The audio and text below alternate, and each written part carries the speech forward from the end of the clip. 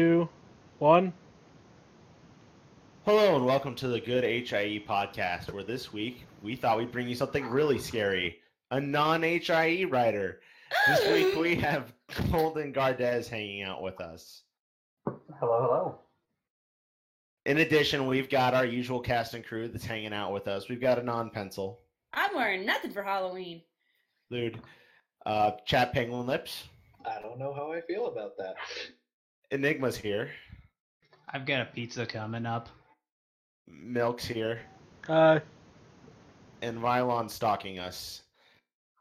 So, naturally, it's And Friday you are, again. And you are. I'm Flutter Priest.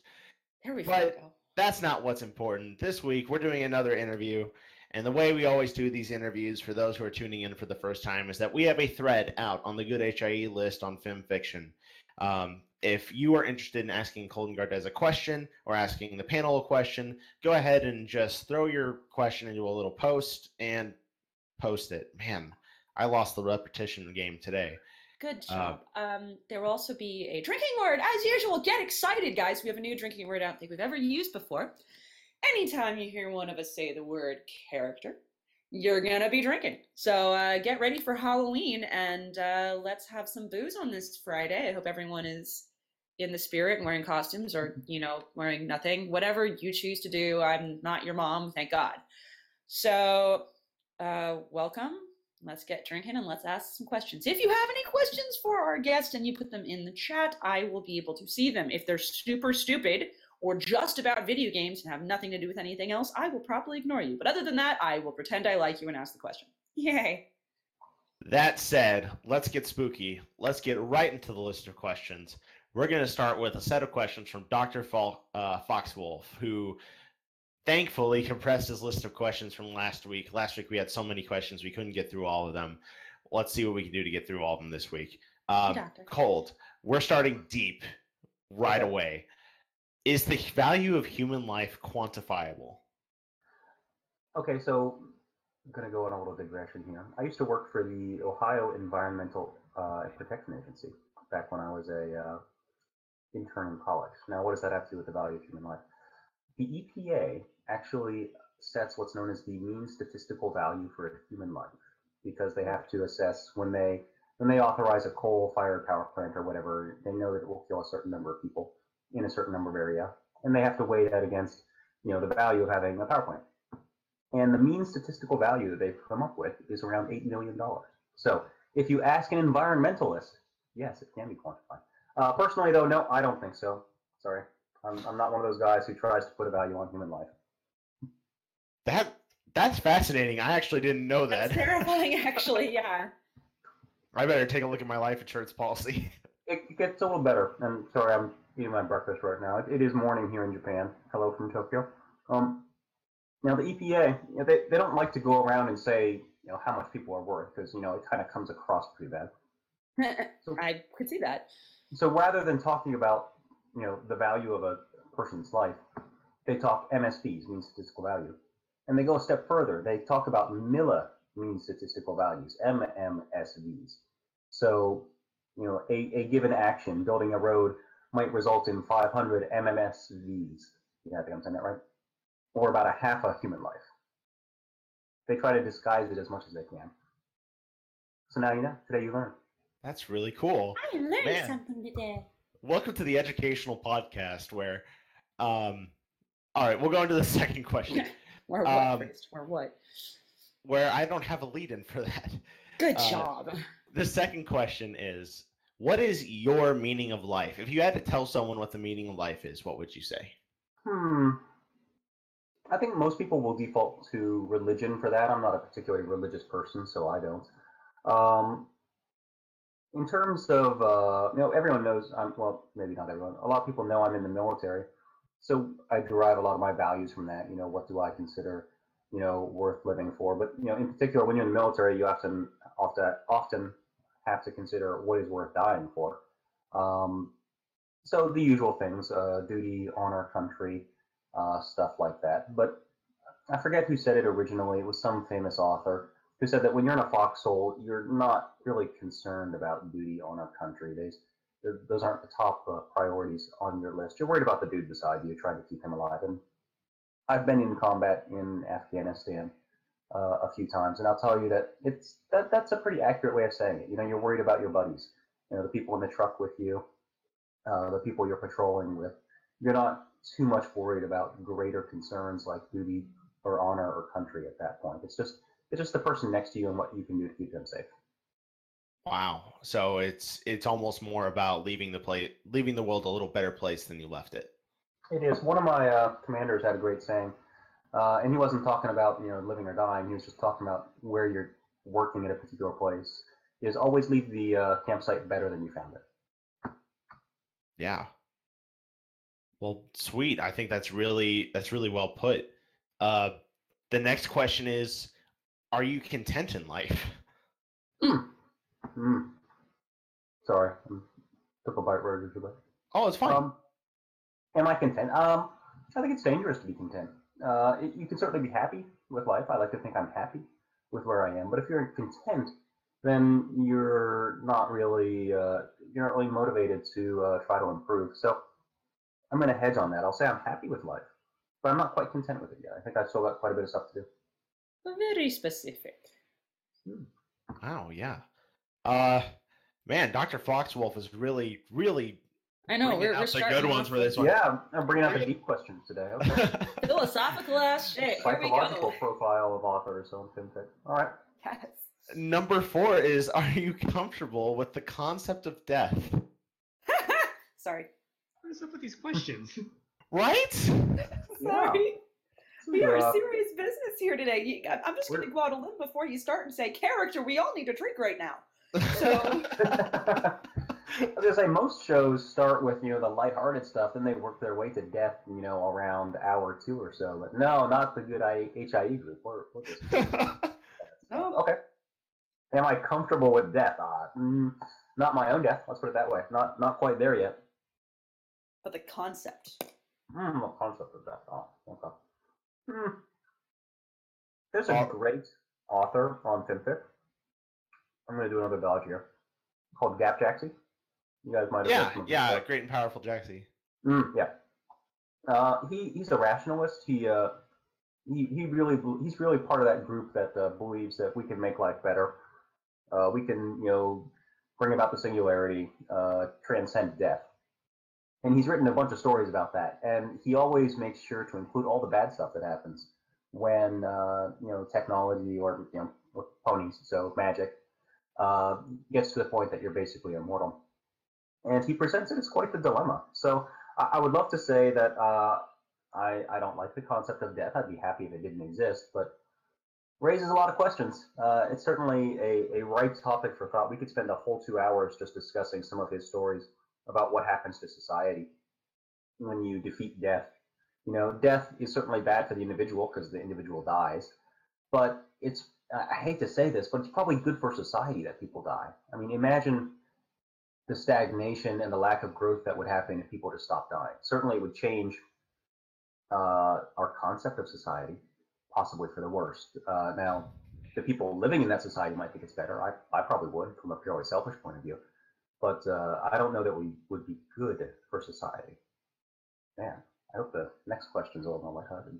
You basically described that one Simpsons episode where Homer bonks Death on the head with a bowling ball. Hold on, you just said you hope the next question is lighthearted. Let's go to the next question. I'm ready. Oh boy. Which is preferred, to be constantly living in a state of depression and despair, or to turn to escapism, lying to oneself and ignoring responsibilities to deny that depression? Holy shit. Okay. Well, Sorry. This is too deep for our level. No, we pride ourselves on this podcast to be able to kind of cut the bullshit a little bit and be able to ask directly what the viewers want to hear. But this is next level. Okay. Yeah. I'm going to help everyone out and just say character real fast. Thank you. Yeah, thank you. So much. To answer his question, though, I don't think there's anything wrong with escapism, as long as it doesn't become your life. But by the same token, depression's pretty bad too. So if you're suffering from no kidding clinical depression, which is a medical problem, then maybe escapism isn't the worst thing in the world. That said, I wouldn't encourage either of them for most listeners. I would encourage escapism in moderation to maintain sanity. I would not encourage it as a lifestyle, though. I would not encourage depression as a form of escapism at all. Depression as a form of escapism. That's a concept in and of itself. Oh. Now, the next question is probably it's the final question for Dr. Foxwolf, but it's probably the darkest and most thoughtful. Oh man. Here we go. What would cause you to drop an otherwise perfectly good story right in the middle of reading it? I'm trying to remember if I've done that. I think I have. Usually, well, he said a perfectly good story. Okay. I've dropped bad stories in the middle all the time. I think we all have. But what would make me stop reading a perfectly good story? What would make it go tits up for you? What would just kill it?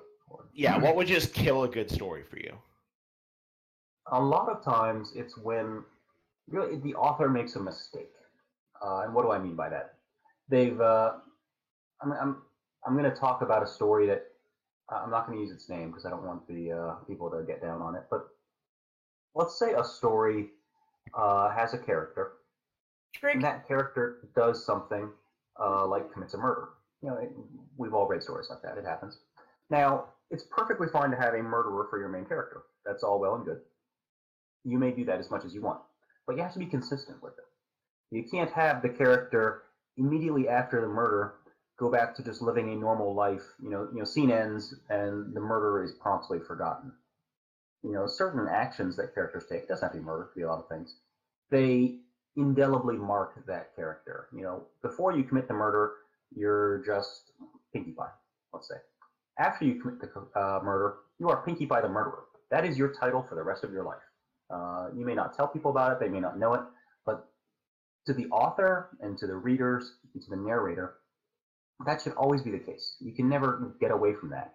So what really bothers me is when authors have something profound and life-changing, and I'm just using murder as an example, happen to one of their characters or their character's experience, but then the scene ends and it's gone. It's like it never happened.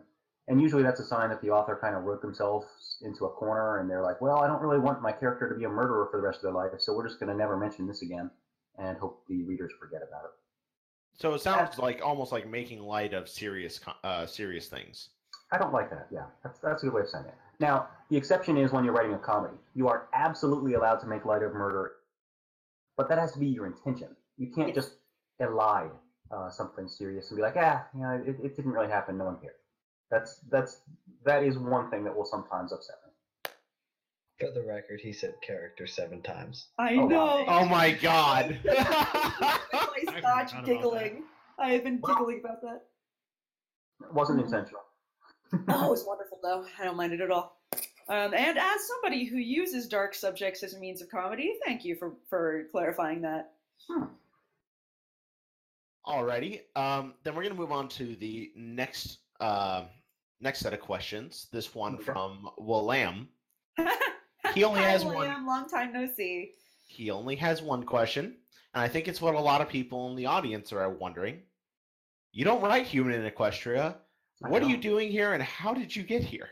How did we drag you into this? How did you slip past our defenses?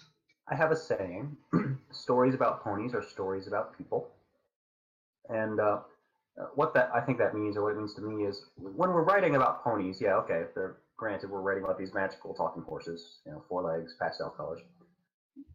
If you write them focusing entirely on the fact that they're these alien beings that are impossible to exist in reality, you're not gonna connect with people. You have to write about people. You have to write about humans. The fact that these humans take the shape of magical 4-legged talking horses is interesting. It's certainly relevant to the story, but you should still be talking about people. I think it was Ray Bradbury who said it. Every story is about humans. And Ray Bradbury, if you know him, he was famous for writing about aliens, monsters, all those kinds of things. Yes. Every story, and it's October, so good time to mention Ray Bradbury, actually. Every story, though, was about humans, ultimately. Stories about vampires were stories about sexual predators. Stories about ghosts were stories about our fear of death. Stories about aliens were about our fear of the unknown. Everything is about humans, even if the character, that's one, is not actually a human themselves. So that's why I think I'm always writing HIEs, even if there's never actually a human in any of my stories. I think that's pretty accurate. Just the fact that you have to write them as actual characters. When you write them as characters, you have to humanize them in their own way. Anthropomorphization. Just Yeah. Anthropomorphization, even if they're not like anthro, because that word gets overused a lot, especially in this particular fandom. I would like to be clear that anthropomorphization is not just taking an animal and making it a furry. That's not what it means. Anyway. And it's different from personification one. Yeah. And 2 more drinks. Let's see. Next, we're going to go down to a set of questions from Cyber Phazon. To everyone, especially those in the podcast that are listening, have a happy Halloween. Man, my stutter acted up. And have a good drinking time, but please drink responsibly because we have too many characters going on in this podcast. Drink. But now for questions for Colt. Okay. Do you believe in ghosts? Like the paranormal kind? No. I'm a scientist by training. I said I worked at the Ohio Environmental Protection Agency. Obviously, you need to be a scientist to do that. So I don't believe in ghosts because I don't see any evidence of ghosts. However, I love the concept of ghosts. I think people can be haunted, not by ghosts, but by their experiences, by their pasts. I think and this gets back to that Ray Bradbury story that every story is about people. When he writes about ghosts, he's talking about how people are unable to escape what happened in the past. We're all haunted by history, by what has come before us. Not in terms of actual spooky ghosts, but if you go to Germany, they are certainly haunted by the experiences of the 20th century and World War II. If you go to the Middle East, they are haunted by thousands of years of bloodshed. If you go, if you're traveling around America, they are haunted by centuries of injustice. And I'm an American, man. I'm in the military. I think we've done some of the greatest things in the world, but I have to be cognizant of the fact that we've done some bad shit too, and I think we're haunted by that. So, do I believe in ghosts? No. Do I believe people can be haunted? Absolutely. Alrighty. The next question is: have you or any of your friends experienced the unexplained? Okay, story time again. I'll be doing this a lot. You'll notice I answer. We like stories. We like stories. We do. We I like answer stories. questions with stories a lot. We're all writers, so we make the best stories. So please Story go ahead. time. Everybody get This- your fleshy and warm milk. This isn't a good story. It's just a anecdote. That's a better word for it. I used to work at a base in Texas that had this really spooky control tower. Yeah. And it was one of those. Everyone's been in one of these buildings. People say it's haunted. The drawers open all by themselves sometimes. So it's kind of a fun pastime to claim that you saw the ghost. Hasn't happened to me yet. But I've had friends do it. So that's it. That's kind of, yeah. Story's over. Sorry. Womp womp. Yeah. It wasn't me. It was the spooky ghost. It was a lot of build up to not very good payoff there. Alrighty. Then maybe we can pay off with this next question that I'm sure the Abyss is going to be really excited to hear. Do you think Twilight has the cutest butt?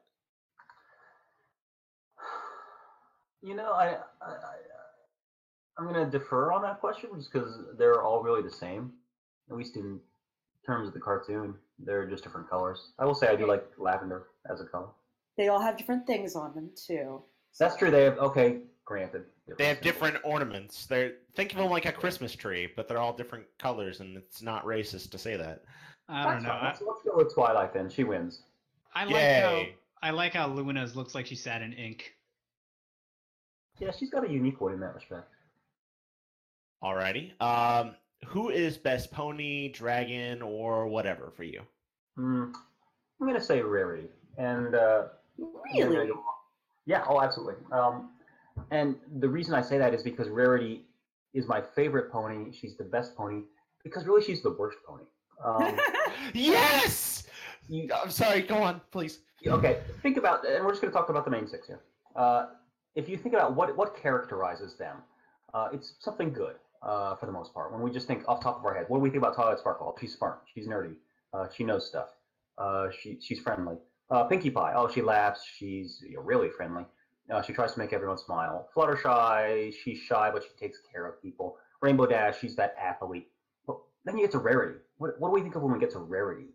Well, she's kind of, vain and, she's the element of generosity, but sometimes she acts kind of selfishly, very prideful, very whiny. She is the only one of the main six that is really defined by what we would characterize by what we would call, you're going to hear that more often, what we'll call character flaws rather than virtues. Everyone else, you define them by what's good about them, but Rarity's different. We define Rarity by what is bad about her. And the others are interesting characters too, because despite their virtues, they sometimes fuck up. Rarity is a great character because despite her flaws, she still is a great person. She still overcomes her flaws and manages to be good. And that just, it gives her more options, I think. She's much more interesting to write just because you could write all day about Rarity just because she's a bad person in a lot of respects, but she manages to do good anyway, just because she overcomes those flaws. So that is why top of my list is Rarity, easily, followed by Twilight Sparkle, just because everyone likes the nerdy unicorn, alicorn. No, you had it right. Just saying. Anyway. Not to continue that topic too much, but I'm actually kind of curious with the way that you said that. Would you say that a character that is defined by their flaws is inherently better developed, better designed than a character that is defined by their virtues? Absolutely. When people are developing characters, it's kind of a newbie mistake to say that, oh, my character is great at the following things. They know magic. They're the best magician ever. They're red and black mane. They're an alicorn. We love to define characters, especially if we're new to this, by what makes them great, what sets them apart. Literally the worst. Yeah, and new readers are the same way. By the way, new readers, people who maybe are not the most sophisticated readers, they want to read about that red and black alicorn who just has all their powers combined kind of stuff, and he just romps through the world without any trouble. But as writers get better and as readers get more sophisticated, they start to look for, frankly, more realistic stuff. They want to read more about humans in their work, even if they are in the shape of ponies. And that means that they want to write about people with flaws. Because a character who overcomes a flaw is much more interesting than a flawless character who just happens to walk their way to victory without any difficulty. So absolutely, if you're designing a character, if you're a writer, the first thing you think of a character when you're designing your character should be, what flaws does this person have, and how does that affect them? Wow, that's really educational, man. We're getting really educational right now. So let's break from that. Okay. Would you rather have ponies the size of house cats or houses the size of ponies? House cats, Well, not houses. We have houses the size of ponies. They're called doll houses. No, house cats the size of. My bad. Cats. Well, we have those too. We call them tigers. Yay! So I'm going to say I'd rather have horses the size of ponies, the size of cats, because that would be something new. And you could keep them as a pet. You could have them in your house.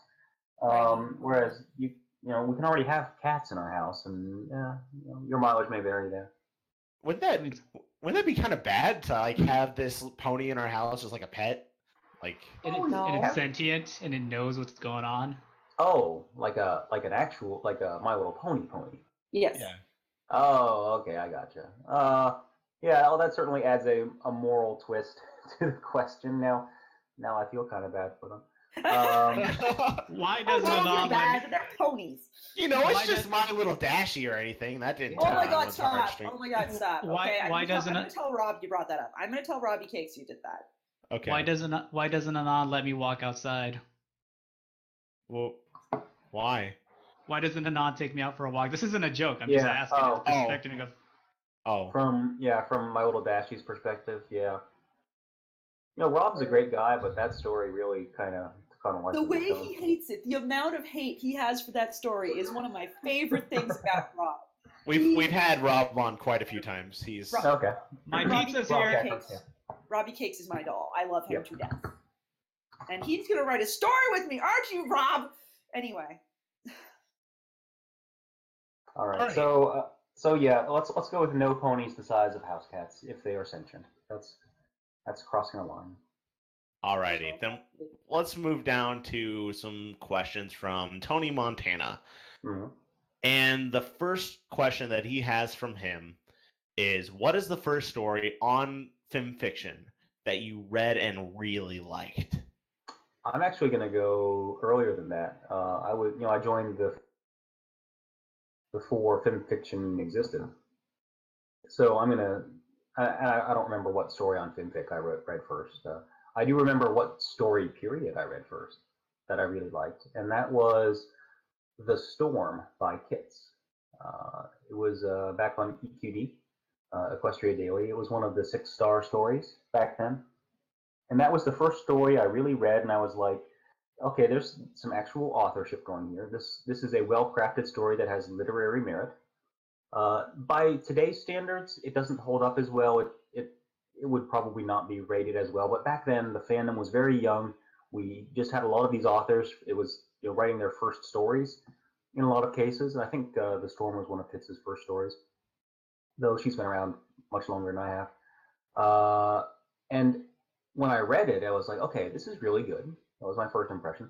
And my second thought was, I think I could do something like this. I think I could write a story about with this level of characterization, expression, and quality. And it was a 6-star rated story, which meant that it was one of the top in the fandom. But even back then, just getting your story on EQD was considered like the Nobel Prize of pony writing. Just the ability to get a story posted in 2011 or so. So I was like, okay, I can do this. And I wrote Maiden Flight on the 4th of July. I remember because it's an auspicious date if you're an American.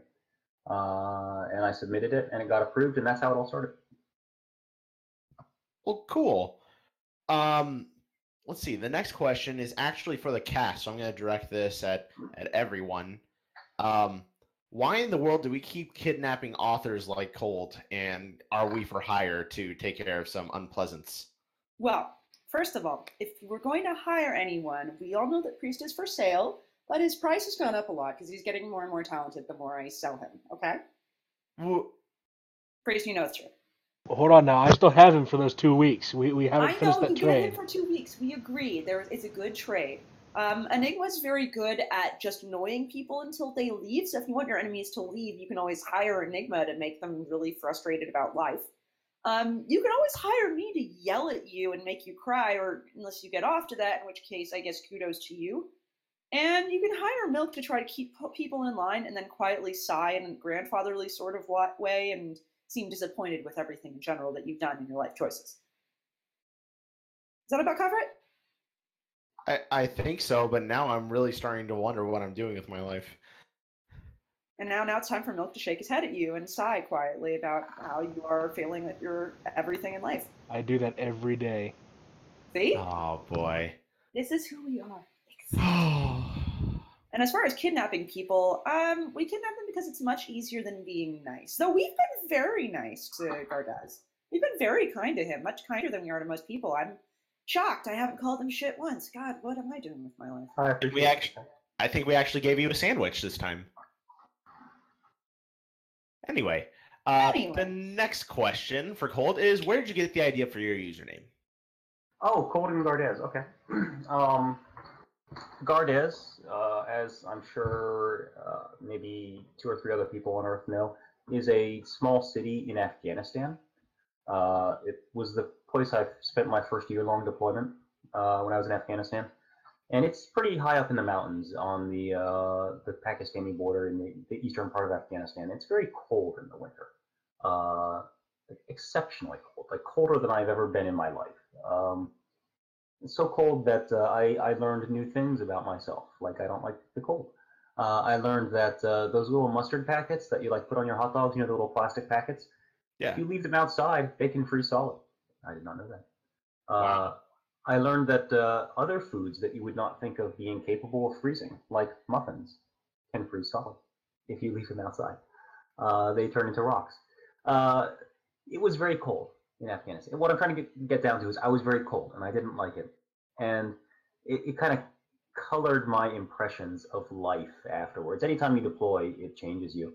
And certainly deploying for a year to Afghanistan changed me in a lot of ways. But the humorous kind of toss away one was that I just didn't like being cold. So the username I started using around that time, and it was actually back on like YouTube originally, was Cold in Gardez. And when it came time to sign up for a author name on EQD, that was the one I used, and I've just kind of stuck with it ever since.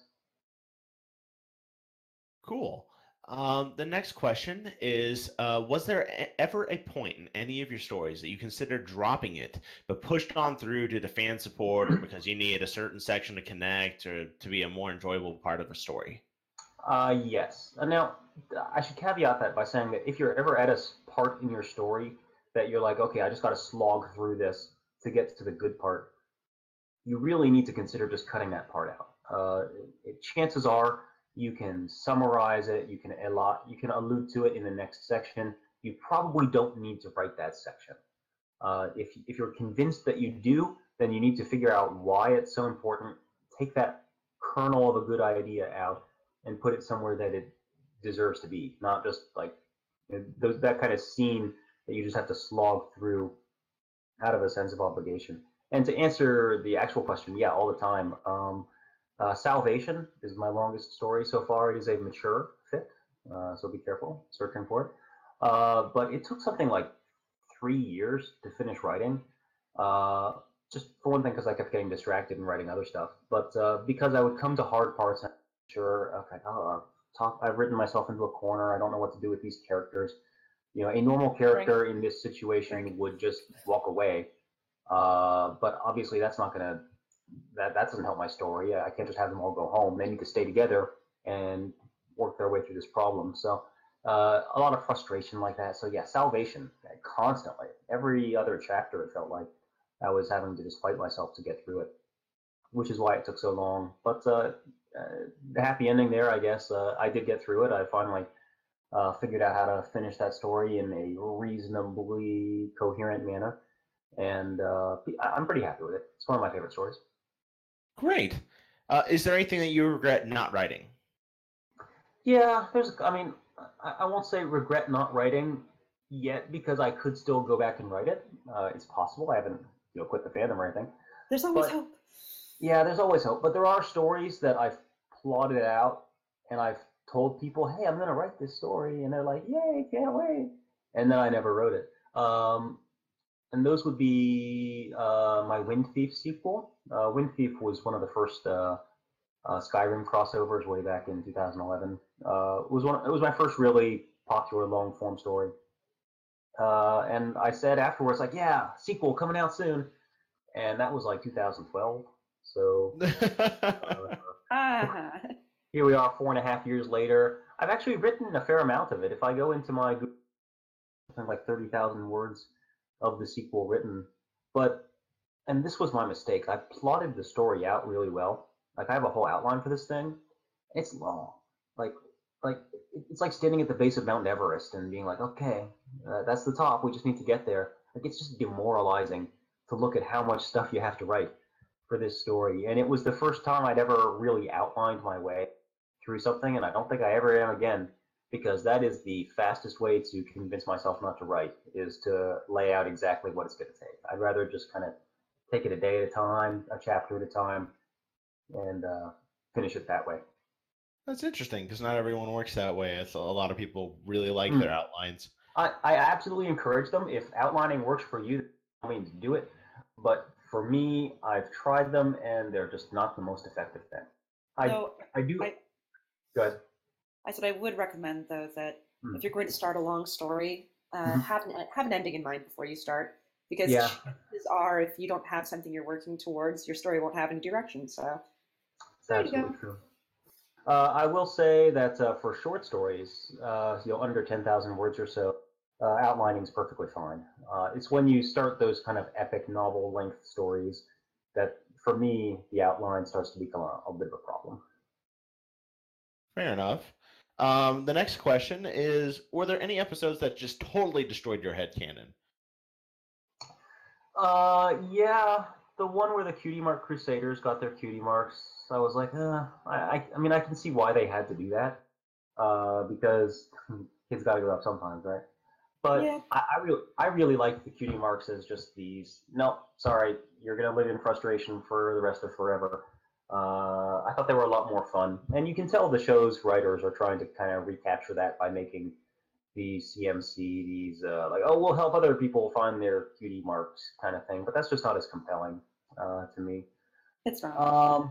It takes away from the idea of finding your purpose. So they're going to grow up to become school counselors. The other one, and it was a comedy episode, and it was in season 6, so it had to happen eventually. But that was when we saw Fluttershy's family and Flutterbutter. Good episode, but it destroyed the headcanon I had that Pegasi really don't have strong family bonds. Before that episode, we never saw any family members for any of the Pegasi. We saw Rainbow Dash's maybe dad in one episode when she was really tiny, but compared to every other character in this, I'm going to say that word a lot, character, compared to every one of the main 6, we never saw families for Rainbow Dash and Fluttershy. We saw Twilight's brother, her surprise brother. We saw her parents. We see Rarity's. She already has a sister. We see her parents. Pinkie Pie. We see her family, and the Cakes, who are basically her family. Applejack. Applejack. The word that comes to mind when you think of her is family and dead parents. But then you get to and apples. And apples. Then you get to the Pegasi though, Rainbow Dash, and you're like, oh man, well maybe she just doesn't visit her family very much. And Fluttershy, we didn't have any inkling that she had a family for the first 6 seasons. So the Pegasi really stood out. Scootaloo was an orphan as far as we knew. She lived under a bridge.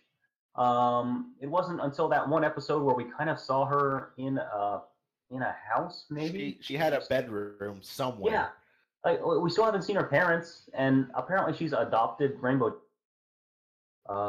For lack of a real one. So for 6 seasons, I was able to kind of get away with the conceit that Pegasi just didn't do well with families. They grew up and they left the nest like birds, and that was it. They never, baby birds never come back to the nest. They just don't. We also learned that we also learned that Fluttershy's father is Mr. Rogers. Yeah, I still can't get over his hairstyle. It just doesn't sit well with me. It's like either raspberry, frozen yogurt, or a poo, and I can't decide which. It can be all of them. All in one. So for years I liked to write that Pegasi in general just didn't have strong family bonds. They just didn't do it. And then that story came along and kind of killed it for me. Or that episode came along and killed it for me. One of our viewers in the chat said, does that mean you would say that Pegasus are flighty? Flighty. I have used that in my stories a few times. Oh my god! I'm not ashamed to admit it. You should not be. We have another punster in here. This is a place for puns. It is. Alrighty. Now we got some fun questions. Scientifically speaking, how long is a New York minute? I saw that in the forum, and I've heard the phrase before. Like, I've heard people say it, but I mean, I guess it means it's quick. Like, yes. It's not like a country mile is really long. A country mile just goes on forever. So I guess a New York minute is really fast. Yes, a blink of an eye. That's it. Yeah. But that's all I got. I got nothing else for you there. Never really been there. All right. Approximately, what is Celestia's weight? I've gone back and forth on how much ponies weigh. In some of my early stories, I was treating them more like, so I had Rarity weighing like 300 or something. It was a comedy, so it was fun. Right. Now I think the show has kind of definitely evolved to the fact that we know ponies are pretty tiny. Or at least they're not like pony, the ponies we think of as pony. They're little. They're most fun. They're more in the human weight range. And again, that gets back to what I always say: stories about ponies are stories about people. If you can make something similar to human experience, you might as well. So I'd rather have characters that weigh about as much as a human than characters that are extremely heavy. Now, Celestia, granted, she's like a giant among ponies, so I don't know. I would say she weighs twice as much compared with regular ponies as a just mass. She weighs twice as much as the regular pony. Think of it that way. Yeah. All right. I found a way to get around the whole height issue thing without going into like metrics. And Yeah. how did you do that, Enigma?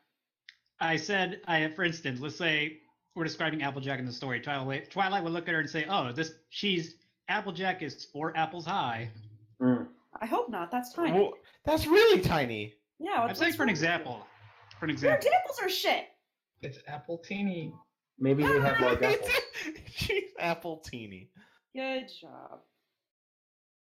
Alrighty. The next question is, why did Luna create all those craters on the moon, and just how? Why? I'm more of the theory that she wasn't really on the moon, so to speak. I think the show's creator said that she was like asleep or something, some kind of really, a dodge basically to try to explain why she wasn't tormented for 1,000 years. I'm fine with that. I prefer to think that she was trapped and really just kind of suffered in silence. I do like the suffering. I'm absolutely fine with that. But I don't think she just spent her time walking around on the moon. I've never been of that school of thought. All right. You just say I like the suffering because if we can get that as a soundbite, I think that's a good one. I'm going to keep saying it. Yay! Characters need to suffer. Your characters need to suffer. If your characters are not suffering, you're not doing your job as a writer. That is how you drive conflict and how you drive plots. You make them suffer. Sweet. Well, we like making others suffer here, don't we? Yeah, we're all having a great time. Yeah, suffer, Let's see. you assholes. All right, next question. Is it wrong that so many within the fandom have added dimension to Cadence, giving her status as Princess of Love to also mean the Princess of Sex? I'm fine with that. I mean, I think you have to recognize that the titles we get and the characters we get in the show they really are designed for 9 to 12-year-old girls. But obviously, most of us at least are not 9 to 12. We're actual adults. And that means we're allowed to interpret these characters through adult lenses if we so choose. Our ponies are allowed to have regular lives, and that includes sex lives. So I'm not opposed to that characterization. I'm not sure that Pony Society would explicitly call her the Princess of Sex. I'm sure it would be something more, kind of a wink and a nod, like she's the Princess of Love and Romance and Fertility or something like that. And you can just, connect the lines yourself. Fair enough. Let's see. Now that Twilight has become an alicorn, who will be Larson's next victim? Dun, dun, dun. Well, there's a catch to this because Larson's not with the show. Yeah. So you're saying that the new guy's going to take away wings from someone? Yeah, somebody's going to show up and be like, "No wings for anyone." It's going to happen, man. It's going to happen. Yeah. Who's the next character who's going to get Flanderized, I guess, if you will? We had it happen to Starlight Glimmer. Season 6 was kind of her season. She went from being, a really interesting villain to basically Twilight Sparkle from season 1. Gardez. I think that the new writer for this, how Larson did with Wings, this new writer's going to have a pony inexplicably give birth to a pony out of nowhere. A immaculate conception. The baby. The baby! Goddamn. Flurry Heart. Like, that's a thing that has already happened. The little albatross. No, but there's a theory going around that Fluttershy's pregnant right now, which is why she's having more of an attitude. She seems to put on more weight. God, and just that more theory! Yeah, that theory. And it's discords. And that it's discords. That's the other thing that goes along with that theory. I think that's hilarious. We have seen that characters kind of spontaneously give birth, without apparently notifying anyone of it. Like Cadence apparently was pregnant for most of a year, and the first we heard about it was we got a letter saying, "Hey, baby's being born." The Cakes, same thing. So that does seem to be a card that the writers pull out of their back pocket sometimes. It's like, "Hey, character has a baby," without the requisite. Yeah. They probably don't want to show pregnant ponies on screen. Because they know it's everyone's fetish. Anyway. Yeah, I kind of wonder. I sometimes wonder if there's like if they have a handbook, the writers like, okay, here's what we're allowed to talk about. How far can we go in talking about death? Can we have a pet die? We had that one episode with Rainbow Dash's turtle, where it was like, oh, he's going to sleep for the winter, and we're all like, yeah, he's done. He's dead. He's just on. Yeah, He's dead. yeah. There was also Applejack. Mm-hmm. There was also Applejack when Appaloon got her cutie mark, and Applejack was like, "We wish our parents were here to see this." Yeah, that'll be, I think, a watershed when they come out and they say, "Yeah, mom and dad are dead" for Applejack. I thought one of the writers officially did that, though. They have, but I mean in the show. Right now, they've just kind of done this, "Oh, I wish they were here with us" kind of thing. And that kind of tells you where they consider the line, at least for death. And I think the same thing is the case for like sex and child is. They're fine with suddenly having babies, but they're not comfortable with any of the stuff before that. So it'll be interesting to see if this story continues. They have to know that their audience is getting as the show progresses. I mean, it's been 6 years. Audiences will be more comfortable with that sort of thing. So. I mean, we have Dakimakura's now. Yeah, I'm curious where they're going to go with it. So, gents, we need to pick up the pace a little bit, I'm noticing, because we are dragging. So let's fucking do this. All right. We got questions from Major Dude now. His first question is, do you like the game Payday 2? Never played it. Not a huge fan of the Payday series in general. Just kind of, I mean, your character basically goes around murdering people. Right. A lot of people. And like I said, I'm not comfortable with stories that are very flippant about mass murder. I think it needs to be taken a little more seriously than games like Payday treat it. I have trouble with a lot of games that just have you casually killing great numbers of people. Alrighty. The next question is, a story of your choice became so popular that a celebrity gave a review of it. Who would it be and what story? President Obama. Wonderful. Because I mean, you might as well just aim large, right? You might as well just go for the top. Which story? I'm gonna actually say one of my stories, because anyone who says they want someone to read their 10,000 word epic or 100,000 word epic, they're in for a problem, because that shit's gonna take a while. I'm gonna say The Destruction of the Self, which was about 4,000 words or so. Something that a person could conceivably read in an hour, and people would stick around to listen to it. Oh man, I can already see it now. The next question is, do you know that story where that guy gets stuck in a mansion with his wife and son, and he goes crazy and tries to kill them, but they escape, and he freezes outside to death? Yes, he's talking about The Shining. I may have read that. Thank you. Okay, that's all we needed to know about that. It's The Shining, for those who didn't know that story is. Thank you. The Shinning? The Shinning. The Shinning. There's much shinning. The cringing. Who is your favorite non-pony in the show?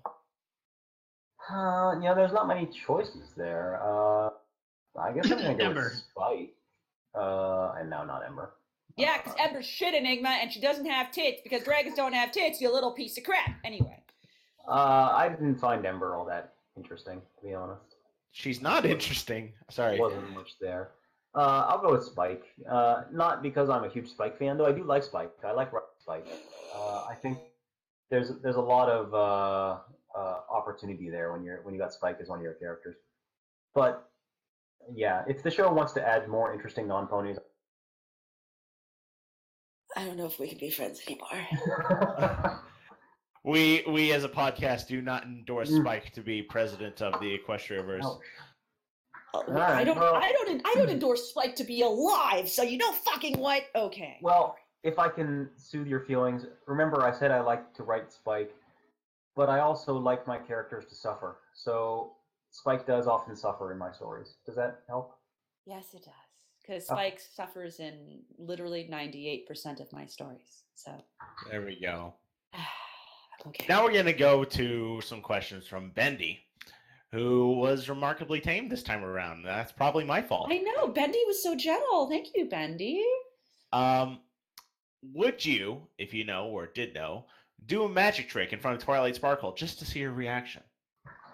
I would play piano in front of her, just because I'm pretty sure she couldn't do that. You know, the hooves and stuff. Just slam the hooves down on the keys? That's got to be like magic to ponies. I don't know. Coloratura did it. Remember? She played the piano. Yeah. I think they got, they're cheating somehow. I've got to say, if I would be totally willing to do dad magic tricks in front of Twilight, you know, like, what's that in here? Look, it's a coin, like shit like that. And I would just do that to see if she would just be like, wow, I didn't know humans could do magic. It'd be fun. I would have a great time just doing stupid ass shit. Pencil, but no, there's gonna be the situation where you're like falling off a building and she's not gonna help you because she assumes you can just help yourself with your magic. Well, I guess it's time to die. That'll be fine. Now I have a urgent need to take the video of Coloratura and then try to do like realistic hoof slapping on a piano overlaid over her actually singing the song. I can't remember that. That sounds wonderful. I would love that. Second question. What do you suppose Princess Celestia's mane feels like? That's an excellent question, actually. I think the comics have done the whole thing like it's really kind of pink hair when it's not all sparkly and glowy. So I'll just go with that. But it is kind of amusing to imagine that she's just basically bald and there's just a light show going on there. So that anyone who actually touches her or on like a hat or something, it's like there's nothing there. That is pretty amusing. Same thing with her tail. Alrighty. Next question. Would you show Princess Luna the human moon landing, and what do you think her reaction would be? I think it would be the same as I mean, that's hard to quantify. Obviously, I feel real stupid just answering this question because I'm trying to figure out what a pre-industrial society magical talking horse would think of the moon landing. Maybe she'd be impressed. Let's put it that way. Let's just improvise. I would love to have her like look at this and just look at us and be like, "Why are you going there? Why are There's you nothing there. going there? It's terrible.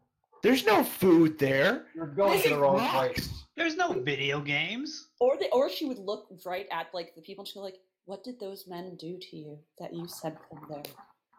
What did they Why are they do? Tears. She's in fucking tears as she says this. Yeah, like why? That's actually a good way of doing it. She's sad for them. She's sad for the astronauts. I want to write this story. Luna's sad for the astronauts. Hey, Don't worry, Luna. They're coming back. Yeah, in 1,000 years. That's what you told me.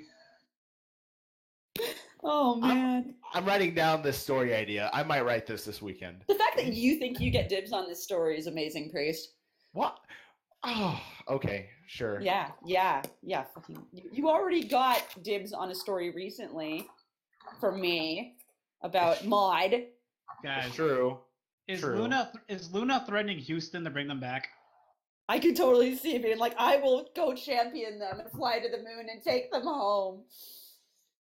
Oh god, there's so much you could do with that story. It'd be fun. That'd be fun. That is so stupid. I love it. It'd be fun. Anyway. Alrighty, now we got some questions from the Displacer of Equestrias. Oh, yay, that first question. Let's do it. Let's see how this goes. Out of those in the podcast, who is commonly shipped with Pencil? Who is commonly shipped? No. It said, who does he ship with me? Oh yeah, who do you ship with Pencil?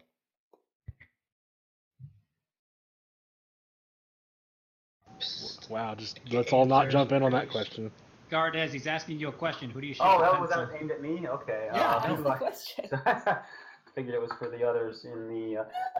So I used I used to do this thing back in the EQD pre-reader chat. I would write these really shippy, little snippets of the different pre-readers. Basically kind of semi-erotic encounters with each other. And That's so much not fun. everyone liked it, so I kind of got away from that. But No, I thought it was that's so much fun to hilarious. do. Yeah, no, keep doing that. That's always really fun. It can be fun, but invariably you get to that, and then it has to stop. So that's something I haven't done much lately. So Change. I try not to ship my friends with other friends unless they ask for it. So, We're your friends? You don't have to answer that No, question. Sorry. Don't worry. No stress. We're terrible people. It's fine. All right, we'll go to another question here. I guess I'm shipping me with me today. Hoorah. I love this. Pencil ship. No. It's a pencil ship. We're doing this. The next question is: if you became immortal, what's the probability of getting stuck in a cave, followed by a cave-in, and your flesh is rotting away, yet you're still alive? Hopefully 0. That's fair. That's entirely fair. Just next. I don't got anything more for Next you there. question. Sorry. It's fine. No, short answers are fine. We do some rapid fire ones on occasion. have you ever played any of the Paper Mario series? Is the next question. There was one. This has been years. Was there a Paper Mario RPG game? No, but there was an RPG. It was called Okay, Superstar I'm thing. conflating games. Superstar Saga, I think. Yeah, I've played that game, and of course I played Super. But I don't think I've ever played the paper games. Alrighty. The next question: what fetishes do you allow in your clop fix, and which ones will you never allow? Okay, so I've written a couple plot picks. I don't really think of any of them as fetishes, but I mean, if we're honest, I don't think anyone really thinks of their fetishes as being fetishes. They just think of it as normal. No, you are wrong. You are absolutely wrong. All right, maybe I'm wrong on that case. I don't think of any of them as fetishes. I will say in some of my stories, not the clock fix actually, just the regular stories. I sometimes write Twilight Sparkle as being, I don't want to say aggressively sexual, but sometimes, because she's not. I mean, if you just know her as a character, she's not the kind of person who's. But when she gets in bed with a character, she sometimes uses her teeth more than maybe the other character necessarily likes or wants. Fighting is totally a fetish, so yes. So that's really the only, I think, fetish I've really engaged in. And by the way, that scene was in, and this was not a traditional lovemaking scene. It was in a dream, and the Twilight Sparkle ripping Rainbow Dash's chest open and eating her heart. So not also a fetish. Yeah, like I don't know if you call that fetish or just like a really bad. Isn't that the fetish of hardcore vor? Yeah, hardcore vor fetish. I don't think that's vor. Vor is kind of like. It's more like Guru. Let's be honest. Yeah, this was just. Twilight Sparkle is like, okay, I'm just gonna kill my friend here, sex, and if we're being honest, that's probably not a healthy mindset, but that's kind of what that story was about. It was about these unhealthy desires suddenly coming to the forefront. That's fetish. All that's fetish material. Okay. All of it. I'm sure they had a Donner good party. Yeah. Wow, you tried so hard. That was pretty close. Oh my God. I was so sure that her fetish was like spouting statistics while doing it. Okay, well, you may have read Naked Singularity. That's kind of one of your stories. Yeah. and that was, I wouldn't call it a fetish so much as just incompetence when it comes to writing about sex from Twilight Sparkle's perspective. She didn't quite do it right. Didn't quite. Okay. That's yes. Let's see. The next question that this place has is a question for the full cast, actually. Why in the world do we pick on Enigma? Because that's the only way he ever gets attention from anyone. Don't mind me. I'm just looking at the white stuff of this cannoli. Hey, cannolis are delicious, motherfucker. Didn't I tell you? Did not I tell you? This is my first cannoli that I'm eating right here. I know, but how good is it? If you say it's bad, I'm going to punch you in your testicles. So it feels like I'm biting into a cheesecake that's been rolled into an egg roll. Exactly. That is very, very much how it is. How is any of that bad? I have to lick white stuff.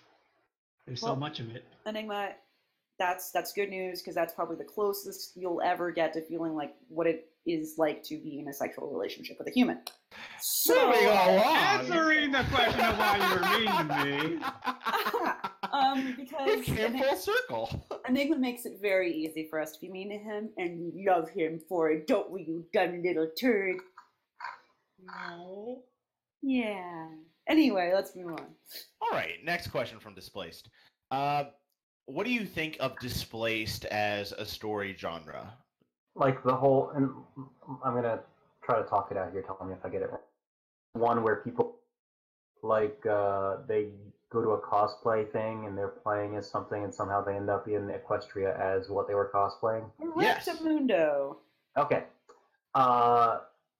Hopefully I'm not going to offend anyone here. Offend everyone. Let's do this. I really dislike that genre. You dislike Displaced? Yes, because, I mean, there's writing a self-insert, and there's intentionally writing a self-insert. Like, that kind of genre just has wish fulfillment. And I'm not a huge fan of reading stories. I mean, we talked about escapism earlier and said, yeah, escapism is fine. But I think wish fulfillment of that nature is just taking escapism to probably an unhealthy level. That's my opinion on really the whole Displaced in Equestria case, where like, and tell me if you've read this story before. Dude has a shitty life. He gets in an auto accident. And he wakes up in Equestria. Has anyone read that before? You guys know the story I'm talking about? So many times. I think that's half my library. Yeah, I've read one or two stories like that, and I just really dislike them. I got into huge arguments back in the day over the whole, and this is a small. I woke up in Equestria. The dude who literally commits suicide and wakes up in Equestria. There's not as many of those fics anymore, but they used to be a thing. Yeah. And I just hated that because there's wish fulfillment, and then there's actually writing out dangerous fantasies. And if we're honest with ourselves, this is a huge fandom. There's more than a couple people in this fandom that are susceptible enough, that have enough problems, that if they read a story about how some dude committed suicide and he ended up in Equestria, they might start getting ideas. So I really got into huge arguments with people who wrote stories like that and treated the concept lightly. And I'm not saying that's what Displaced is. It absolutely isn't. But it kind of strikes that same chord with me, which is why I'm not a huge fan of it. I completely agree. That's why when there's a lot of suicide kind of comments in some of my work, I always try to work it away as a way of growing stronger than that depression and trying to get around that. Yeah. Priest, you've written a lot about depression and suicide in your stories here and there. Yeah. And you have made light of it before in hilarious fucking ways, might I add.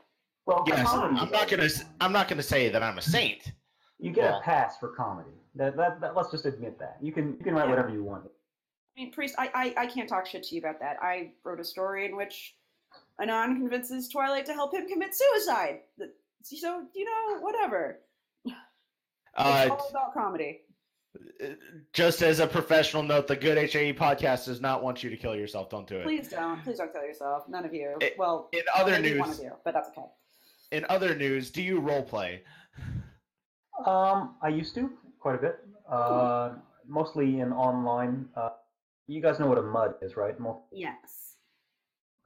Before World of Warcraft came along, there were MUDs. There was one called Gemstone that I played. Really enjoyed that. Not so much since I stopped playing that, but I used to do and even recently I've done RPGs over message boards and stuff. So I guess I still do that stuff, yeah. Cool. Okay, All right, now I'm going to move down to questions from Redshirt. The first question is, what is your name? I'm just gonna stick with Colton Gardez. What is your quest? Oh, it's one of these questions. Okay. To write the best story. What is your favorite color? Lavender. Well, there we go. That was it. That Oh, was was that it? Okay. that was a Monty Python reference, everybody. All right, we're done. I was so sure you were going to say, for your favorite color, I was so sure you were going to say the color red when I cut off your head in front of your snake cult. No, I should have said rarity was my favorite color. Damn it. Rarity is your favorite color? Damn it. I missed that chance. Oh well. It's okay. I will, please ask the next question, Priest, so we can specify the answer to it. The how the hell? Yeah. How the hell did I book you for this? I didn't. Nope. Priest did not book Colton Gardez. We have to give credit to someone else for that. That's all, Chapped. High five, Chapped. You did it. Yay. There you go. You said your word. Now go back to your corner. No, I'm kidding. No, don't go back. I'm kidding. Did Chap plant that question? Is that how that No, came he about? didn't actually, so I would specify.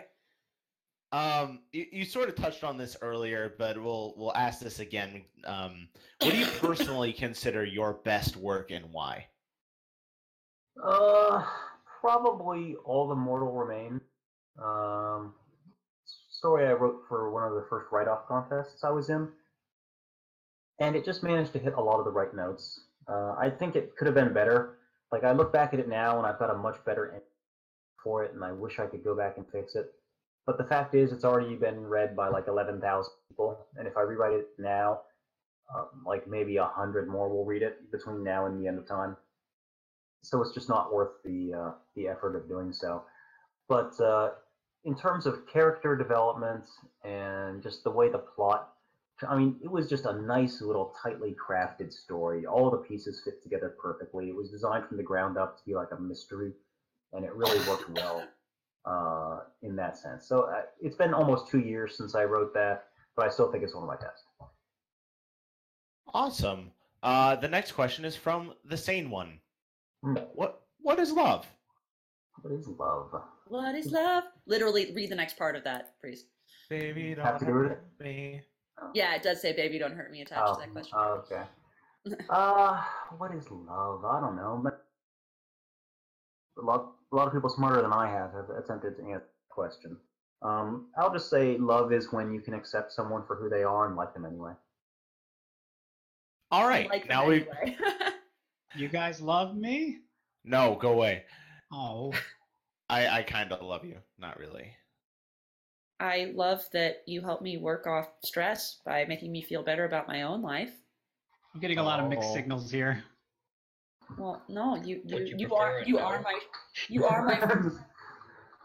Enigma, you are my Schadenfreude. So I don't speak German. look it up, sweetheart. Look it up.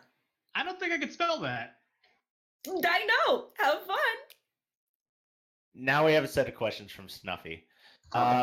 First of all, how much of Naked Singularity was inspired by personal writing experience? Quite a bit, actually. Naked Singularity, for people who haven't read it, it's a comedy about Twilight Sparkle's attempts to write a romance novel.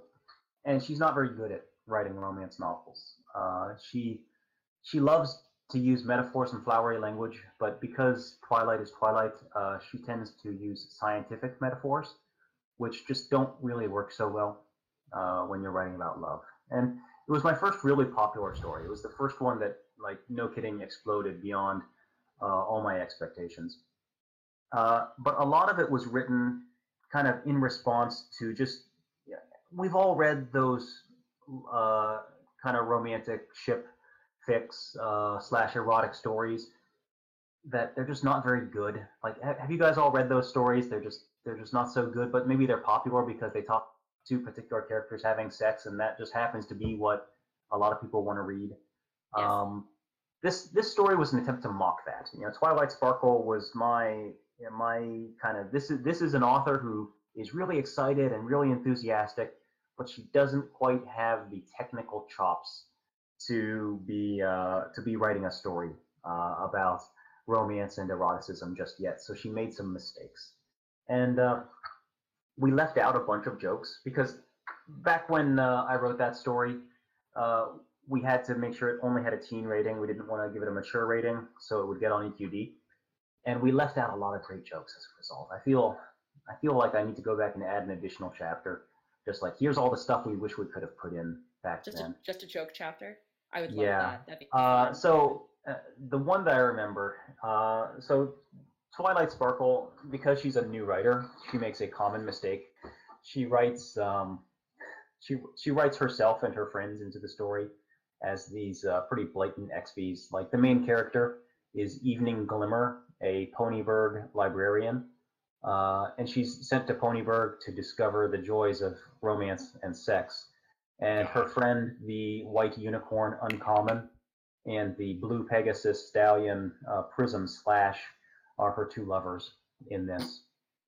And at one point, she and Uncommon are engaged in some lovemaking, and Twilight's just using all these metaphors to describe it. And the one that we had to take out because it never would have passed muster at EQD was a reference to the double slit experiment.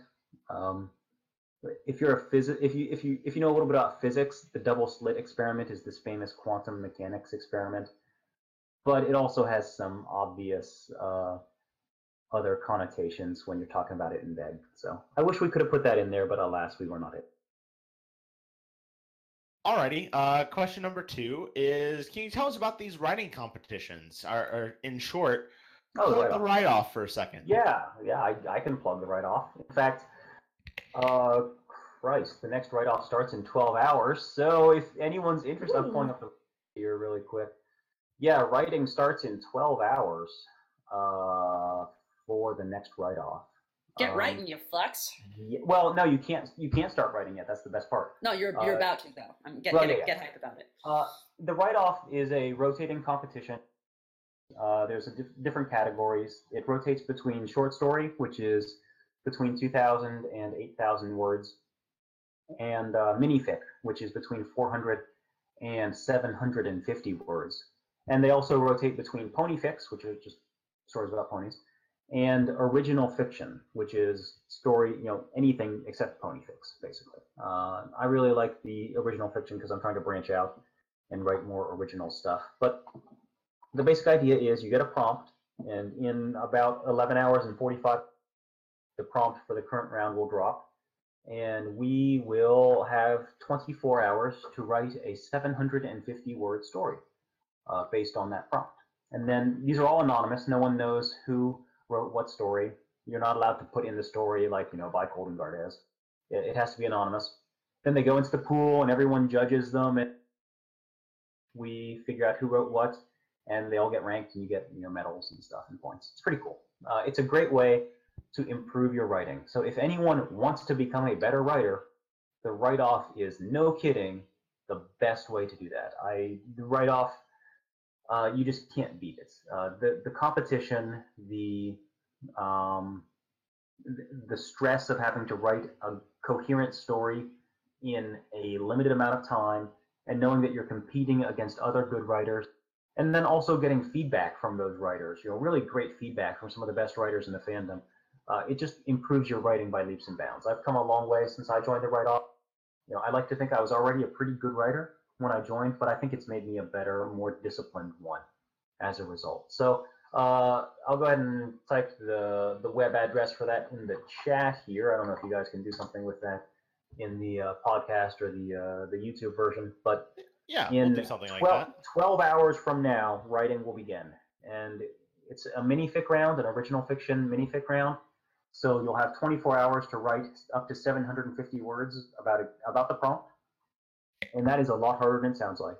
Not because it's hard to write 750 words, but because it's hard to squeeze a story into only 750 words. It's easy to write a 5,000 word story. Anyone can do that. But getting a complete, coherent story that tells a complete narrative with actual characters in only 750 words is just brutally difficult. And I don't think people realize that until they give it a try. Yeah, I can vouch for that. First time doing it for me. You go in thinking it's all going to be good, just 750 words. It is the hardest thing. And the competition that you're going up against, as you mentioned, some of the best writers on the site. You get amazing feedback, so the payoff is, but for someone like me, a new writer, it's hard. It's definitely really hard. The competition, it's great. The winners aren't ever really consistent. So many different winners, it depends. So it's definitely something I'd recommend. I second everything he said.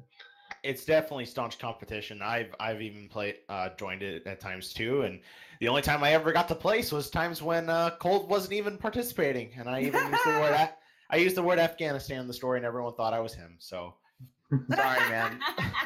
This is my formal apology. I'm sorry. That was not intentional. You impersonated Cold and Gardez accidentally. This is beautiful. Oh, okay. Day made. Alrighty, the next question. In season 6, what do you think was the best episode?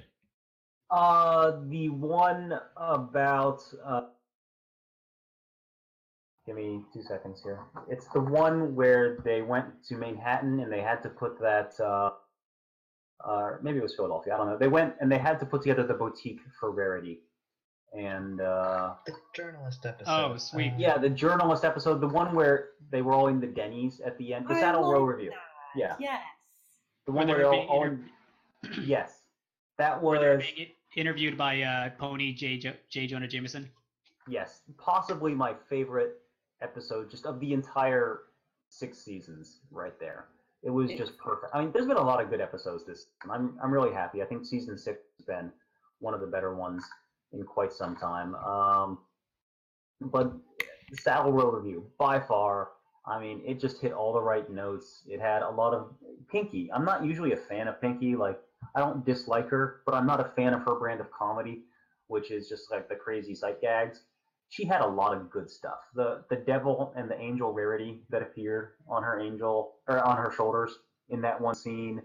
The clone Pinky that appeared in the Denny's at the end. I mean, that episode had it all.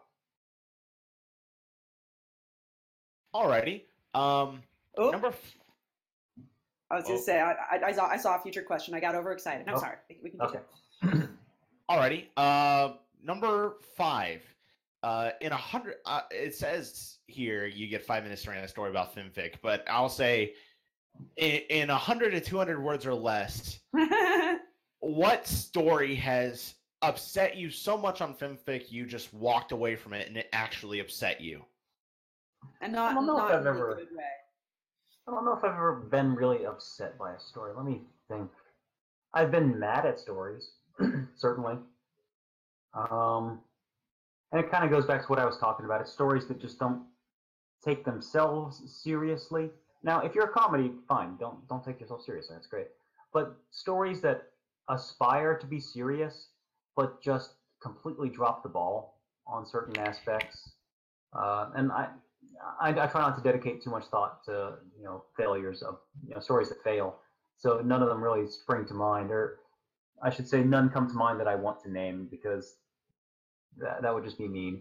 Are you trying to be nice to people? I am. I'm trying not to discourage people, but there are writers who manage to thrive on the wrong thing, I guess I would say. They give their audience what the audience wants without necessarily trying to be a good writer in the process. And I think that's a failure. Oh God, I think we're talking about me. Shit. Whereas I do the opposite. Here, take this thing. It's horrible. Love it. So. If you don't upset your readers from time to time, you're. I agree. I absolutely think you should make your readers angry all the time, and eventually they'll love you for it. So. Alrighty. Now we got a bunch of questions about gender bent, alternate universe, Equestria. Let's rapid fire some gender bent questions. Here we go. Dusk Shine, Twilight Yeah. Sparkles, Rule 64. Yes, no. No. All right. What about just hanging out, being friends with him? No, I'm sure he's a cool guy. I'm fine with that. I don't mean to short circuit. Was the aforementioned Prism Slash, the male Rainbow Dash, and that was kind of an invention of Twilight Sparkles in her aborted attempt at a romantic story. So that's the only time I've ever written any of the characters in a blatantly, I guess, gender bent fashion. Okay. Right. Sorry. It's okay. That's I killed fine. Oh no, it's cool. We've got other questions here too. Okay. We've got questions from someone. There's this guy called Chat Penguin Lips. Mm. Oh my god, he's such a what? Ugh. Such a fucking twit. Little Hey, you bitch. be nice to him. What is wrong with you? Yeah, only we can make fun of him. Watch your language. Oh yeah, only you. Thinks he's a good writer. He's Oh. terrible. I heard he likes getting his toes sucked. Oh god. Moving let's on. not mention that. It's time to stop. We're not doing this today. Yeah, next. Not again. Next. All right. Question number 1 for Cold. Excuse me. You are a phenomenal writer, Oh, but you're also quite the artist. Like, seriously, quite the artist. Like totally. Which do you enjoy more, and what one can you do that the other can't? What can one do that the other can't? No, they can't. Yeah. I think I probably enjoy Well, I really enjoy drawing or painting, but I recognize that I'm not as good of a drawer or a painter as I am a writer. I'm not trying to self-aggrandize here, but I'm pretty near the top of the field, at least on FinPic in terms of writing. In terms of painting, absolutely not. I'm a rank amateur when it comes to that, and I know a couple shortcuts, ways to fake it so something looks good without actually being good. And it's fun sometimes to just try to get an idea down in a visual form rather than in a written form. But I think you accomplish a lot more by writing it. If you write a story that's, say, 10,000 words or whatever, and you get 1,000 people to read it, they're going to spend maybe 20 minutes or so. That's 1,000 people spending 20 minutes reading a story. So 20,000 minutes, if you will, of involvement. If you draw a pretty cool painting, how long are people going to look at that? Maybe 10 seconds each? When you're looking at the draw friend on each, we don't spend too much time focusing on any given picture. The level of individual involvement is much lower. So even though more people may see it, it doesn't make as much of an impression on them. So I think if you're trying to change the way people think, then you want to write something. If you just want to give people a cool image, then or a cool thought, then maybe drawing is the way to go.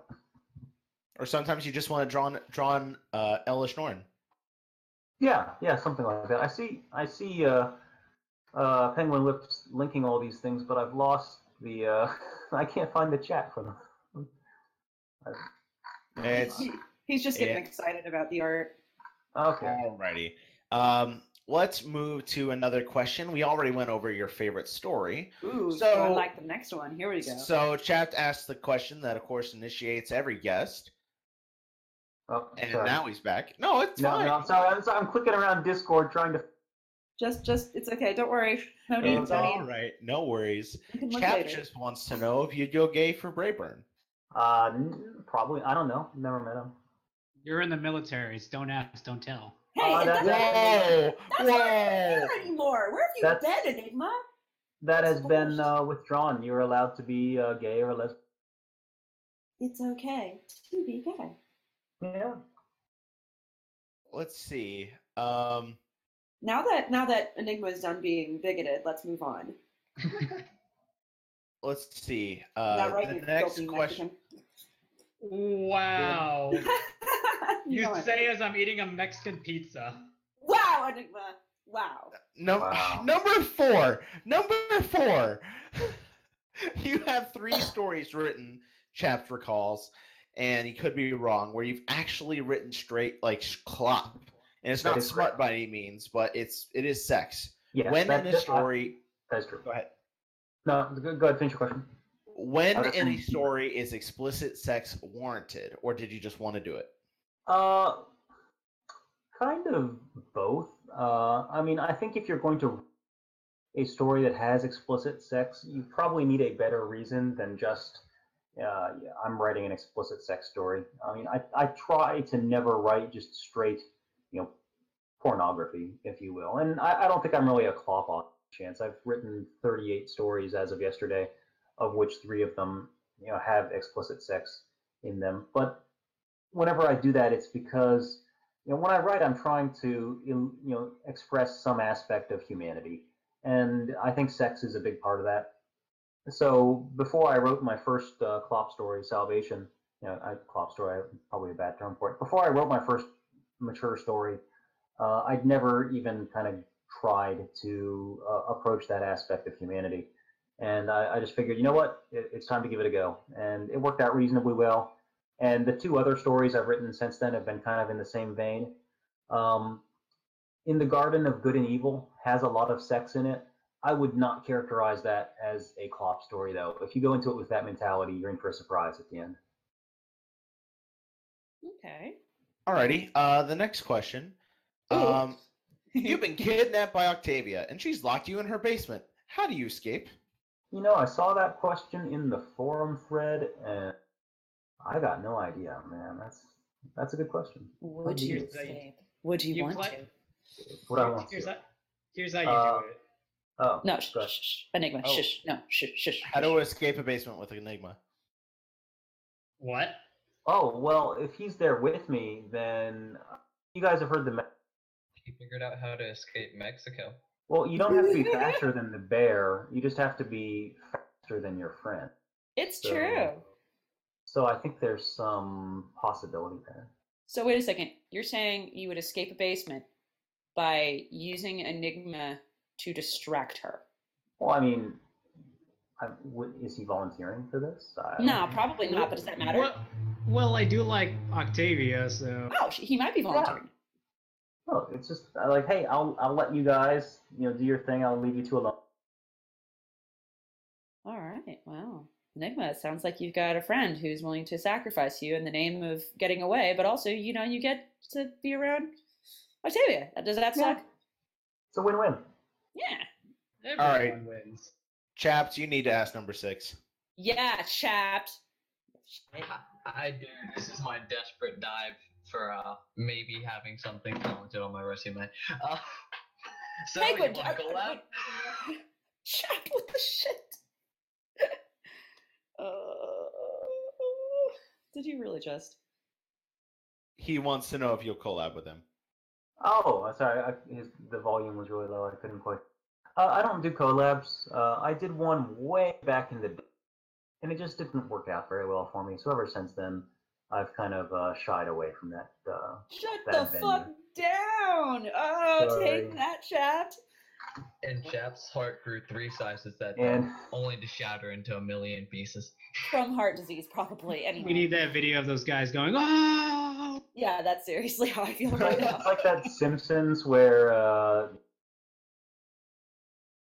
don't know. Maybe that dated me. That episode was a while ago. Simpsons Go did it.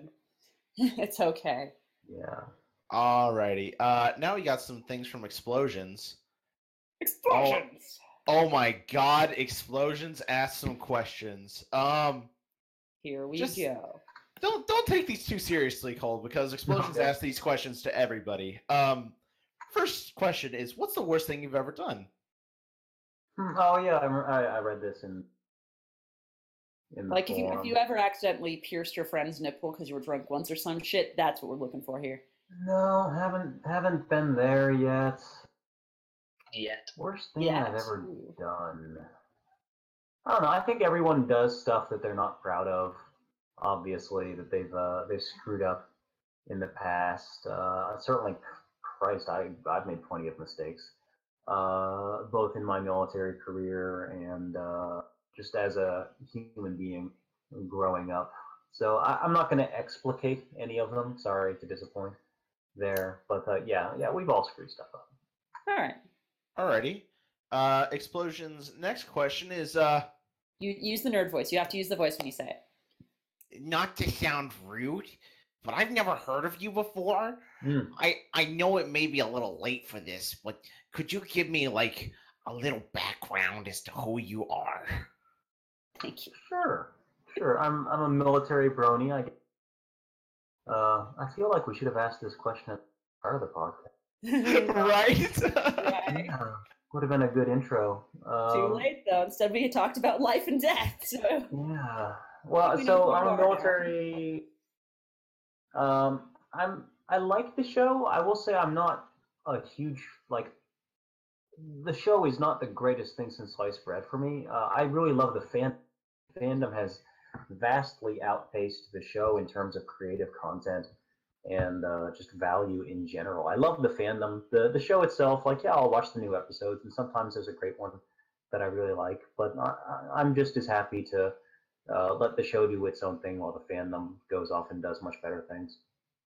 Uh, I tend to focus on character-driven stories. I'm known as a I'm known as a comedy writer. That's how I got my start. But I've also branched off into a couple other genres as well. But comedy is the one that I always come back to in the end.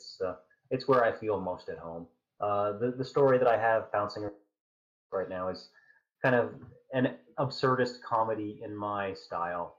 That's when I write comedies, I take an absurd premise and I drop it into a situation, and the characters just have to react to it, and they have to take it like, okay, well, this is our life now. I guess we better figure out how to deal with it. And just that absurdist comedy, that kind of Monty Python style of comedy, is where I really feel at home. It's what I always go back to. Alrighty. The next question is: are you an optimist, pessimist, or realist? I like to think I'm an optimist with limits. I recognize that not everyone is a good person or acting, but I think if you want to be happy, then you have to make the effort.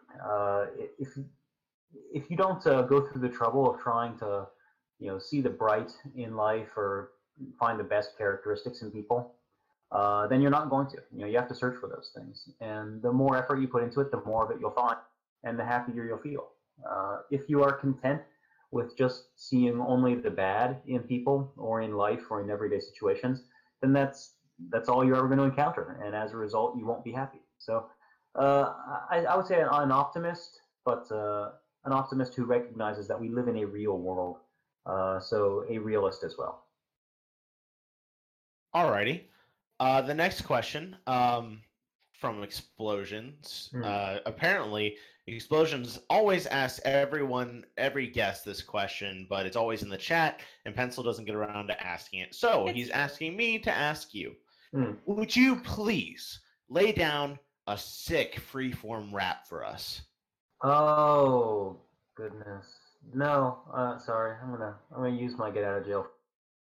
All right, that's fair. Not a rapper. Never, not one of my skills. Would bubble wrap count? Yeah. So there goes the sick intro for the YouTube version.